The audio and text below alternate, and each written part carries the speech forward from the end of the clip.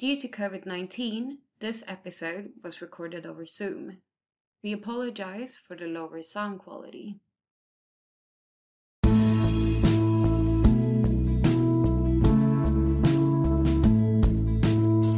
Hello and welcome to the GLD podcast, Governance Uncovered, Local Politics and Development, supported by the Swedish Research Council.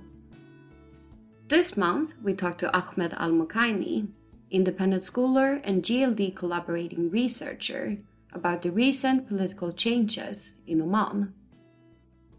In January 2021, Oman's Sultan Haytham declared an end to the former succession system and proclaimed a new crown prince and a new basic law of the state to allow for modernization and transformation of the Gulf nations' economic, political, and social structures.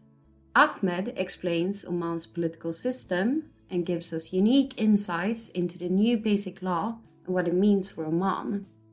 This podcast is part of the larger GLD in the MENA project, funded by the Hisham Al-Wai Foundation.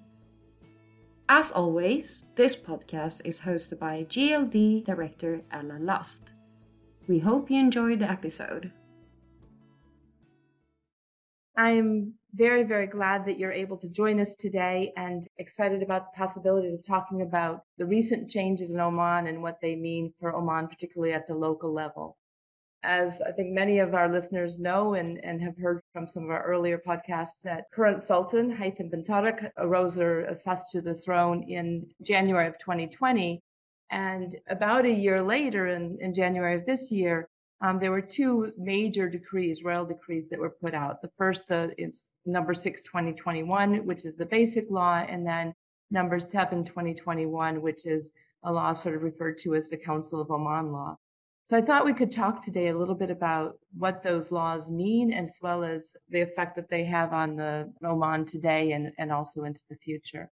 So maybe can you just begin by describing what the content or the major issues and points of those laws is? The basic law is, of course, in our constitution here, and everybody was expecting the basic law to be amended sooner than actually passage of 1 year. But it seems that the current Sultan took his time to actually make sure that everything is in place and think about it so people are ready. And he timed it with the anniversary of his accession. So people would always remember his accession with that change. And the new basic law had a significant set of changes, in addition to actually maintaining or going back to the same older version of the basic law. Just for the benefit of those who are not aware of the old basic law, the old basic law was issued in 1996 and was revised in 2011 after the Arab Spring or the Omani Spring. And the changes in the 2011 version were basically more involvement for the elected chamber of the National of Oman, so the Council of Oman, so we have Majlis Shura. And they actually basically copied what was in the primary law. They copied it and pasted it into the basic law and added the two competences. One competence was the vote of confidence, which was never exercised. And then the other competence was access to the state audit reports, which is a quite confidential report, but it's very thorough. So when the new basic law, when His Majesty Sultan Haytham issued the new law, he in a way rewound the clock back slightly, because we kind of thought you don't need to have all these details in the basic law. As you know, Alan, constitutions vary. Some constitutions are very detailed, others are very vague and very open. But everything was so vague except Article 58, which was subsection. So now the new basic law is in a way more cohesive and more homogeneous with each other. So there has been some equal attention paid to the various components of the system in Oman, and it set the major principles and values which the Council of Oman, the bicameral Council of Oman, to actually have, and then put everything else in the Council of Oman law, so a separate law. And this was the arrangement in 1997, which was the first time we issued this law to organize the relationship between the various bodies of the state and the legislative. In 1999, we had minor changes, but then overall, that was the case. So Now, the basic law has emphasized in the preamble, as well as in an additional section, the value of popular participation.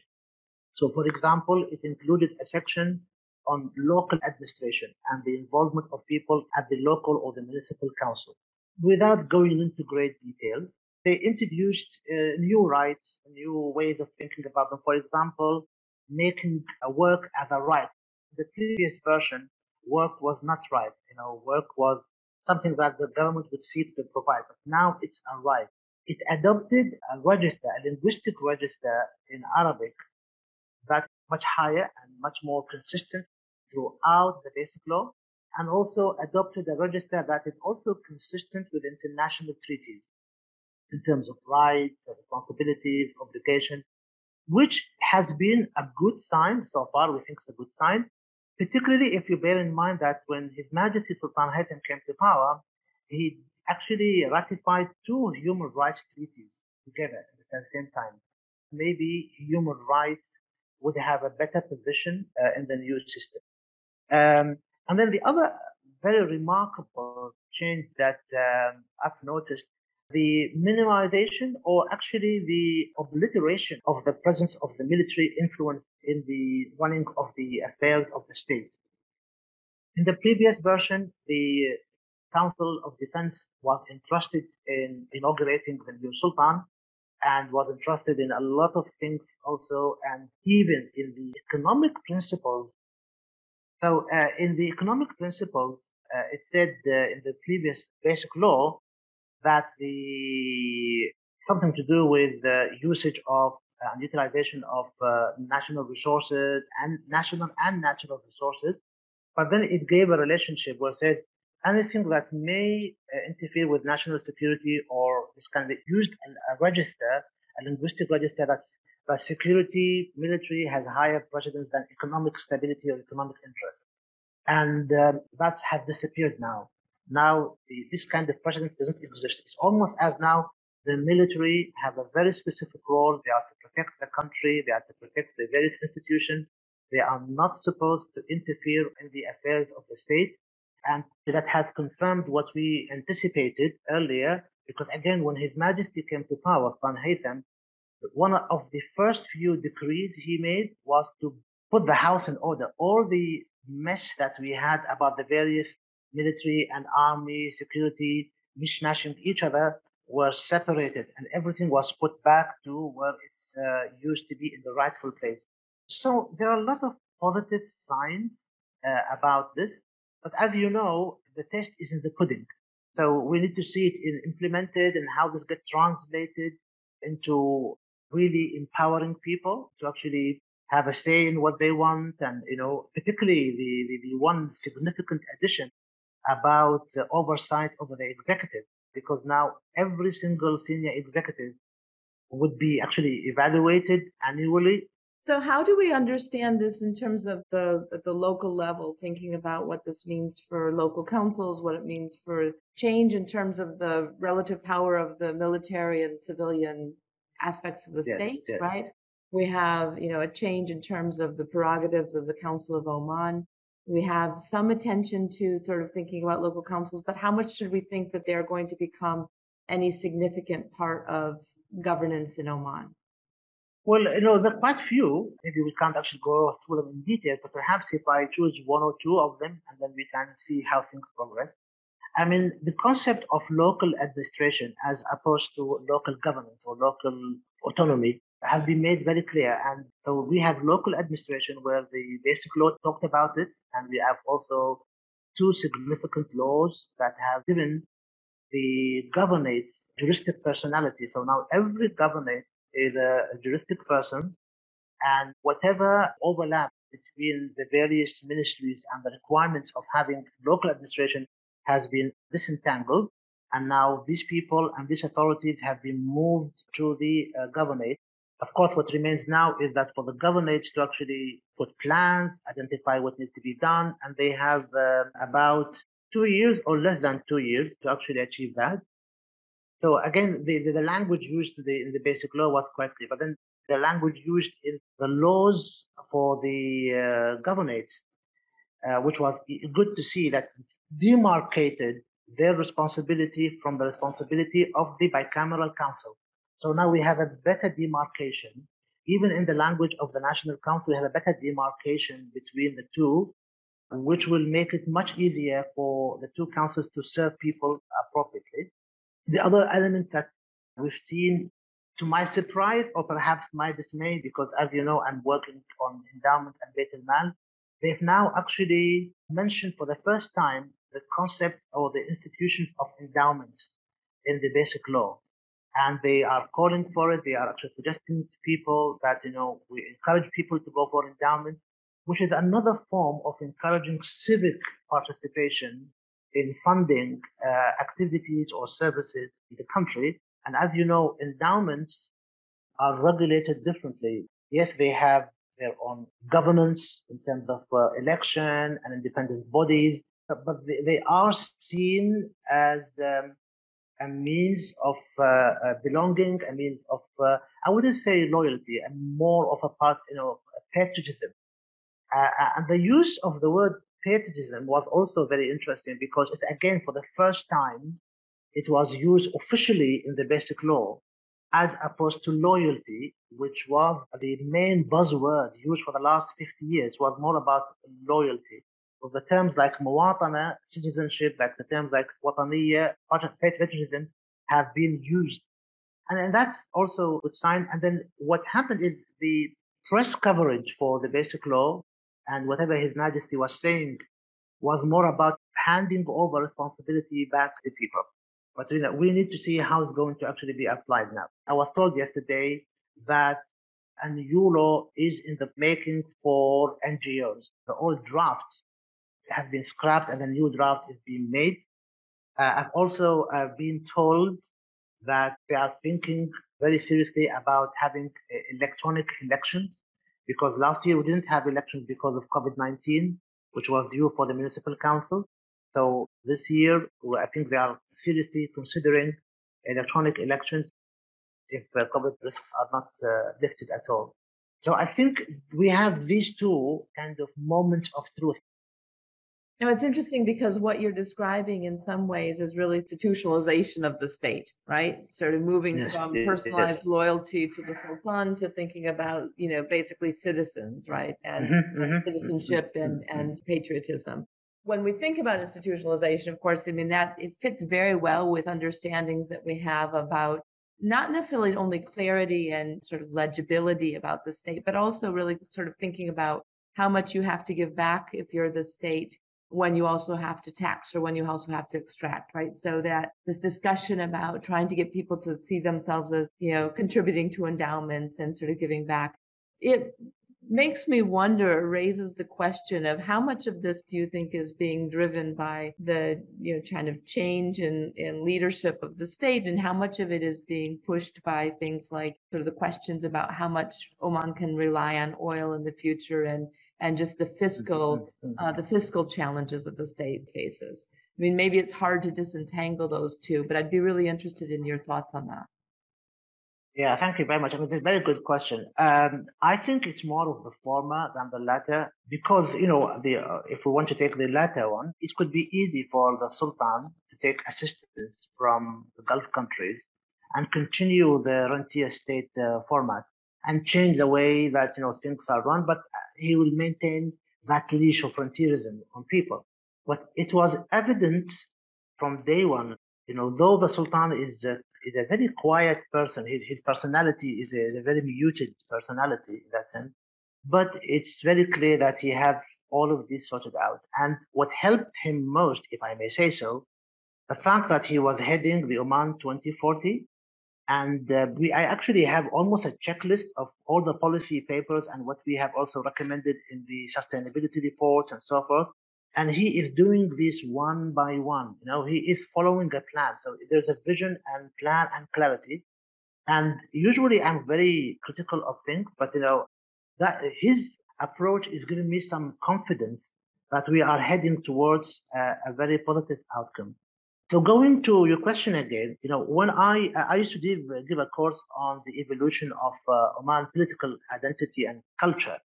And we've moved through, we evolved through patriotism, from patriotism through loyalty to cult worship. And the question was, are we going to go back the same route, right? So from cult to loyalty and then patriotism, or are we going to go have a continuum? So from cult, you go to patriotism, and then 20 years down the line, we'll go for loyalty and then cult. Okay, so now what Sultan Haytham has done suggests to me history repeats itself, because that's exactly what Sultan Qaboos did in the very early 1970 to 1980, 85. It was more of patriotism. From 1986 specifically, we've changed because the belief in patriotism collapsed. It coincided with the devaluation of the real, discovery of major corruption. So the only way that the Sultan managed to maintain, how to say, grip over the country is to change the discourse from patriotism to loyalty to the individual of the Sultan himself. And that loyalty became so excessive that it turned into a cult, right? So I think we're going to have a similar cycle of evolution. Is there a way to stop that cycle, though, if what you describe as the impetus for sort of moving from patriotism to loyalty is one of, kind of revealed corruption and, essentially kind of collapsed in some of the confidence that people had in the state, right? So, obviously early periods are sort of honeymoon periods often for new leaders, and it's not the only place that we've seen this initial, at least, either institutionalization or expansion of rights and freedoms and other things. And then, of course, that can sort of collapse backwards, right? But are there recommendations that you would have in terms of safeguards or the kinds of mechanisms that could be used to stop that being the trajectory and really have one that really focuses back on citizenship and citizens and then states and rights, which is for many people, I think, a better outcome? As you know, Ellen, you cannot stop it. You can't prevent it, because at the end of the day, if the monarch has full authority, he could use his authority to further entrench his position, and there's no mitigation. It has to rely on his willingness to see that future, right? So I have this kind of feeling that he might have this, because the change he made to the succession, where now it's almost a British system. First, the eldest son takes over, and then the eldest of the eldest. So it takes that line of inheritance.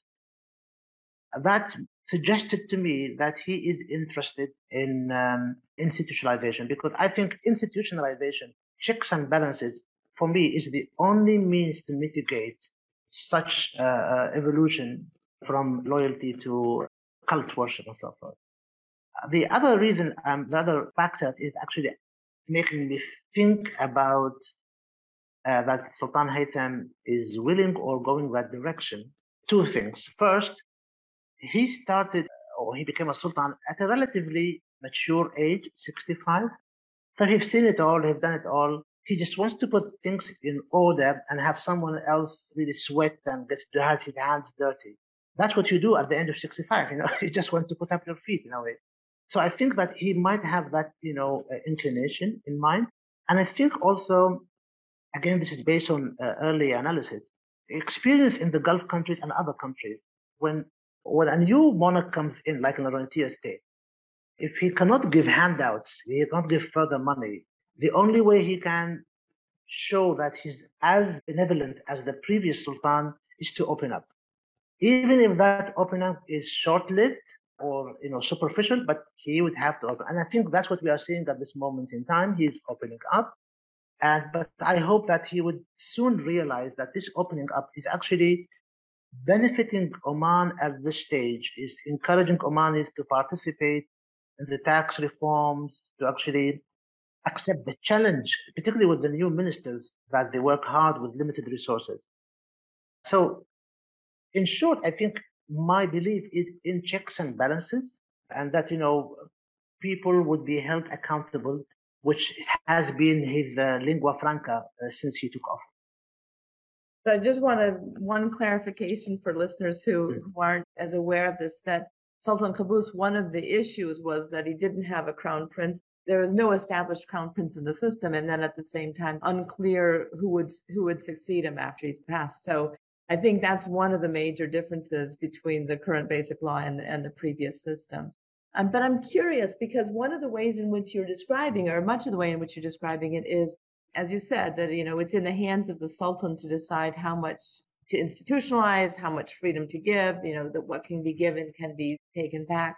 If we look at the other side of it and we think about the extent to which Omanis or different segments of the Omani polity are pushing for different changes or are interested in, and that there's a sense of demand as well as a sense of supply.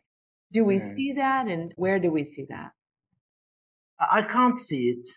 It's not visible at all. I think, in a way, people, because of the economic situation and because the unstable regional situation, at least until now, because of Qatar and Saudi Arabia, etc., and the war in Yemen, people have kept quiet. They have kind of yielded all their concerns and everything to the Sultan, so they are not going to reject anything. I mean, for example, I was expecting or worried about some marches, some sit-ins about the subsidies, either on fuel or on electricity.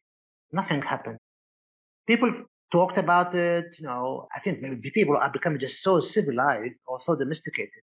They just talked about it. They wrote about it in Twitter, but that's it. That was the end of it. And then they handed it over back to the Sultan. This is our concern. These are our claims. Please help us. So they're trying to put on him this kind of guilty conscience that, you are now the monarch, the head of state. You should act as a father. Make sure you are not doing injustice to anybody, right? Now, that's one reason. Second thing, I can also see Sultan Qaboos, when he came to power, he decided that this corporatism marker for Oman is the strict complementarity between the business and the government. A lot of business people are involved, are respected, are giving back, and particularly some of the established merchant houses of the old ones.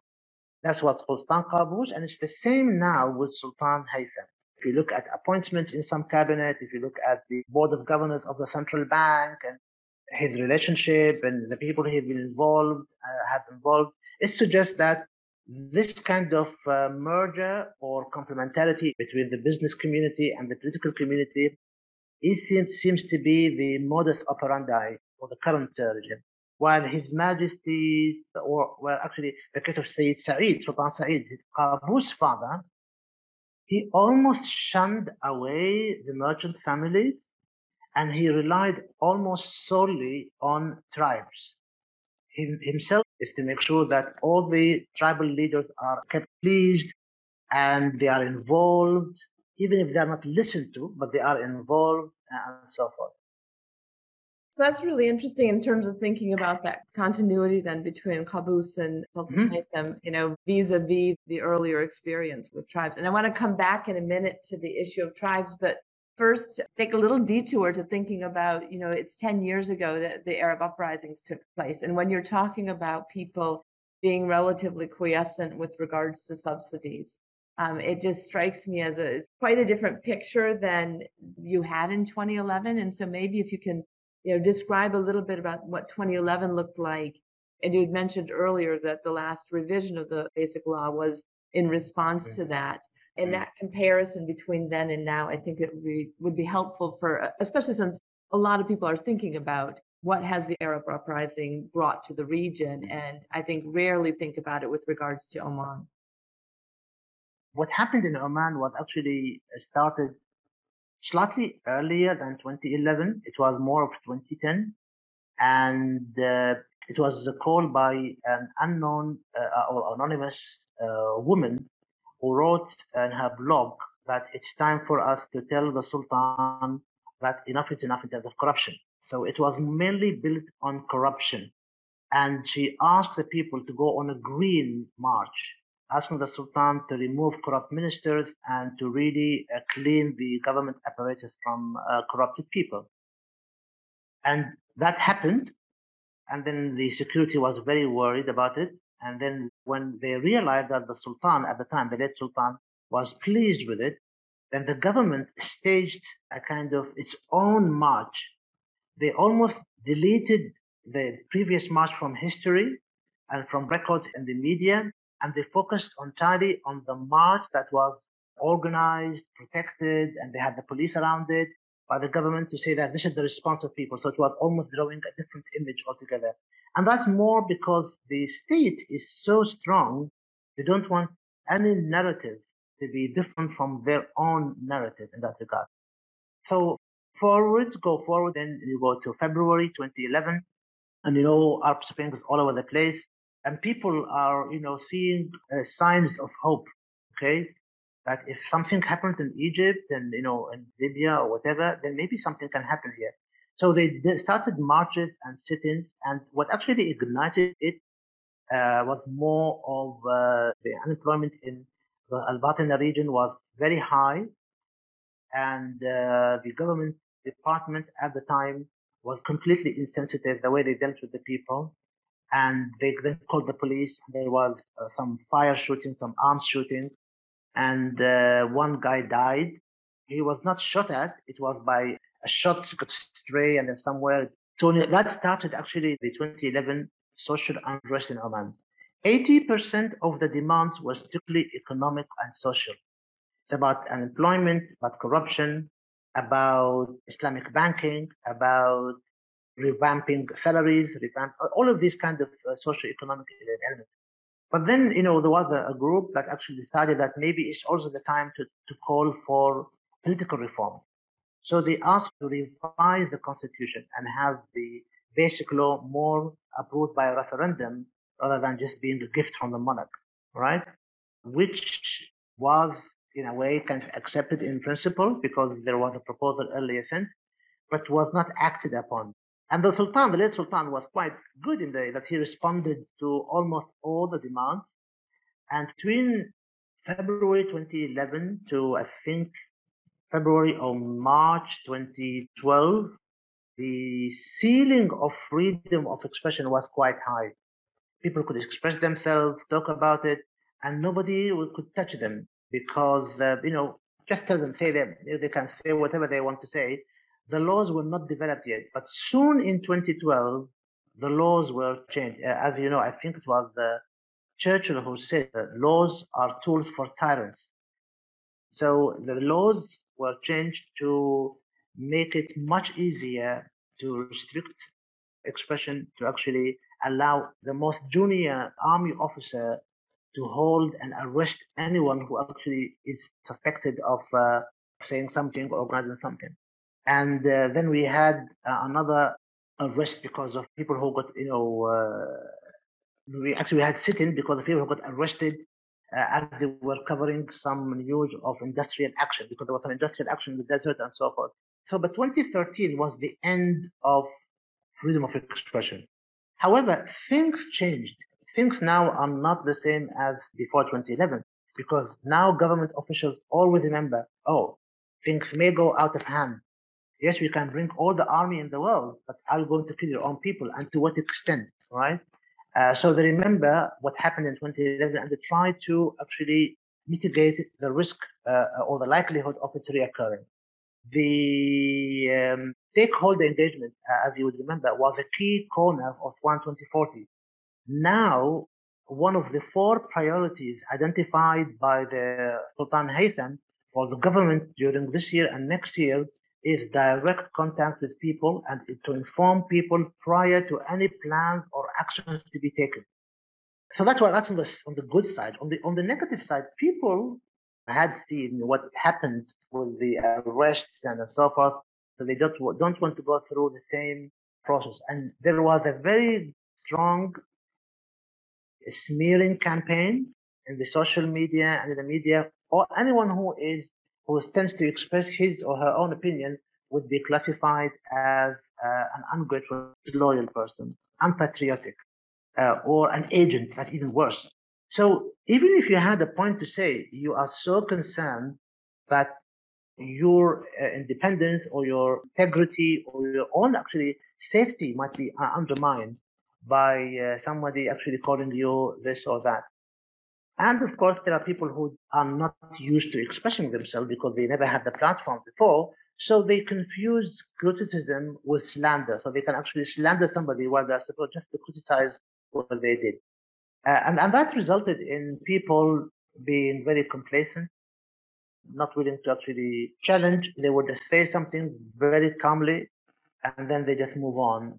And there is one tiny element also, which I don't know whether it's fair of me to say it because I don't have any judgment, any means to judge it appropriately. But I've seen glimpses of it during the 2011. People were almost on the fence. They never took a stand. Okay, they will see which side has more likelihood to win. Is the status quo, the current, authoritarians, or the guy, the new guys? Okay, should I put all my eggs here or there? Okay, and once they manage to say something, and then they realize, no, these guys, they're still in power, they almost ditch everything they said and they move back. And that, of course, was assisted, but as you know, by all the Arab media, particularly the Gulf media, telling the Gulf people, look what happened in Yemen, look at what happened in Syria, look, do you want to be like the Syrians? Do you want to be like the Libyans? No, look at it. So, no, I just want to stay and be very grateful for the end of month salary I received. That's it, really, I think.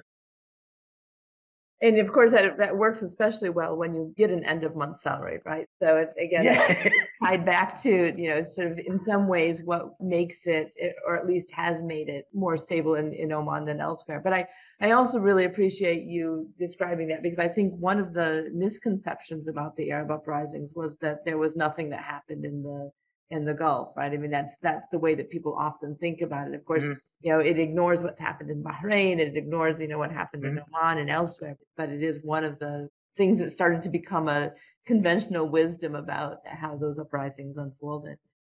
Yeah. But the other way of thinking about it too is to think about, when we're thinking about people's exit options, okay, so I want to be with a winner. So if it looks like the Sultan is the winner, then that's where I want to be. But also that, that the state may affect me more or less, right? So obviously it affects me if that's where I'm getting my paycheck, but as long as my paycheck is coming, then that's not so bad, or my subsidies, et cetera. But if we're thinking about something like how people, solve disputes or how they manage some of the aspects of daily life, right? So, to what extent is that under the kind of the formal state institutions as we're thinking about them, and to what extent are these being taken and these decisions and outcomes being affected outside of the state itself?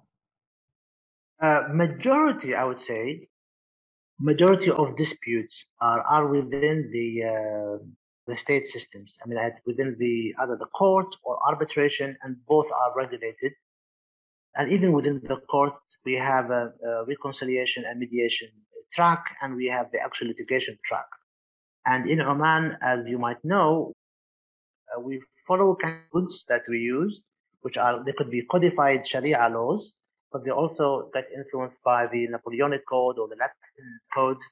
And we also have at least two judicial tracks. We have what we call the general adjudication system that actually covers civil transactions, Sharia and family, labor, and the rest.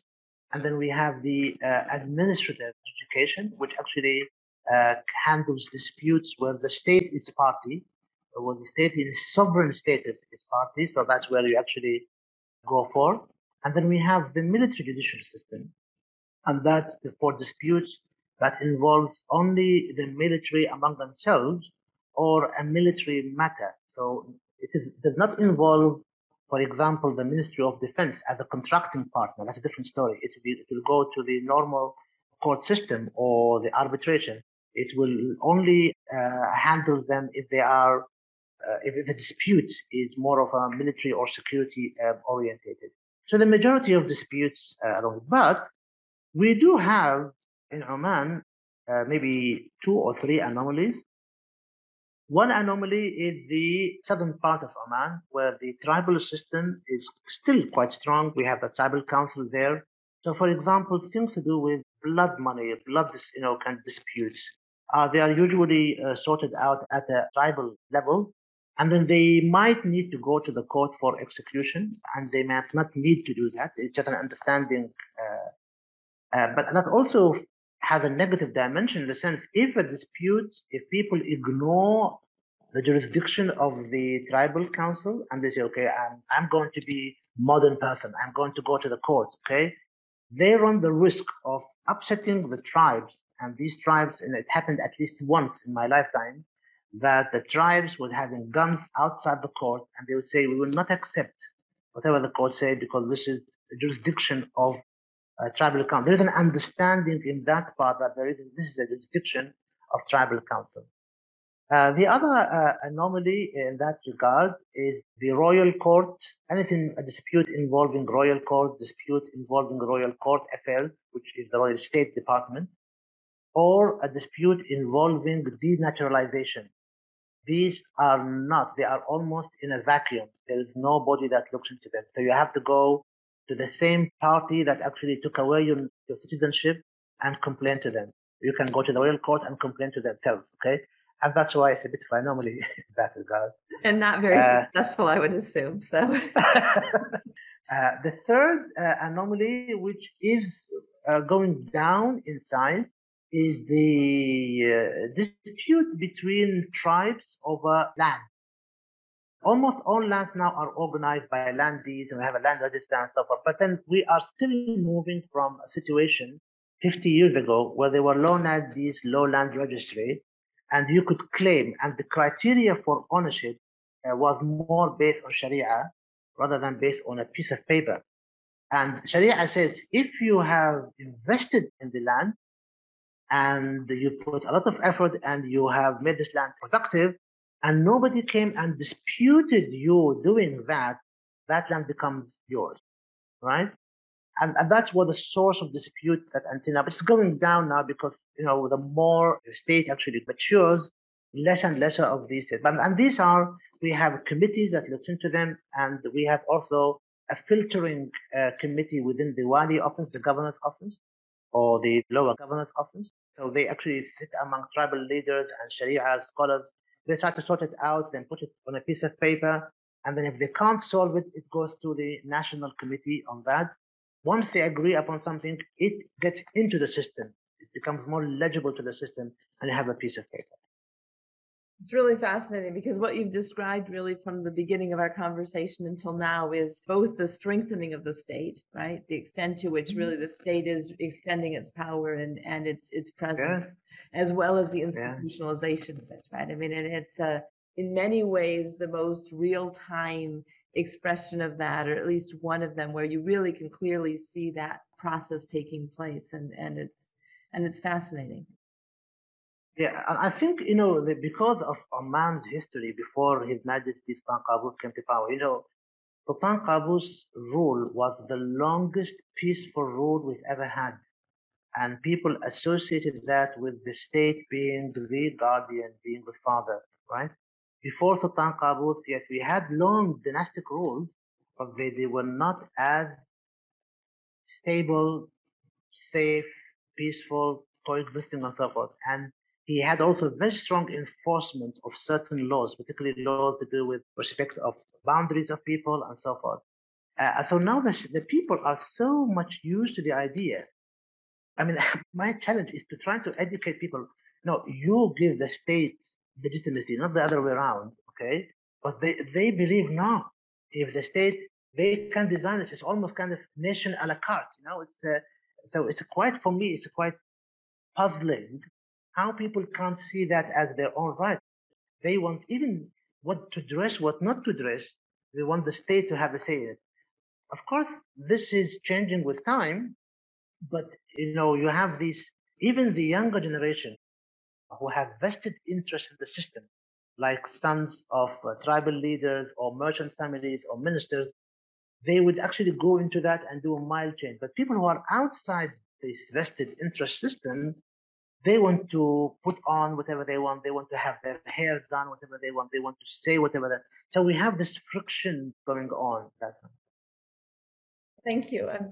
Are there other things that you feel like we haven't talked about or that people should know or keep in mind as Yes, we're thinking about yes. Oman? One subject which is quite dear to my heart, which is the equality, men and women. One very clear departure and statement made by the basic law that now it is an obligation upon the state to ensure equal treatment between men and women. Okay, تحقيق المساواة. So they have to have equality, right? It's not about equity. They did not use the term equity. They used the word equality, right? And that comes its own challenges, maybe a rejection from people, but then now how to drill that down, how to cascade that down into reviewing laws, regulation, policies. How far can they go? Are they going to touch the very sensitive issues? Okay, and so forth. But it's something that, as far as I can see, has been very visible in the Sultan's mind. And it seems also the fact that he is married and he has a good relationship with his wife had, a significant impact. As you know, there's a significant body of literature about women on the bench, as they call them, and judges who have good relationship with their daughters. They look at legislation differently. They look at cases differently. And it seems to be the case with Sultan Haytham because he's exposed to a different kind of relationship. It's not his mother or his sister they can find all the time. No, it's his daughter, his wife. And they both, Sultan lived as a private citizen for a very long time. Okay. He experienced what a private citizen, particularly male or female, and I think that is now showing in his way of ensuring equality. And you can rest assured. I'm trying my best. I'm making sure that people are aware of this particular article in the Basic Law, and we are going to, inshallah, to include some reference to it in the new governance code for public listed companies. So we're trying to push now for public listed companies to have some kind of quota for women on the board. Thank you. Oman is very lucky to have you, of course. I wish both you and the country all the best. Thank you very much. Thank you for this opportunity and thank you for your interest. Thank you. Yeah, thank you.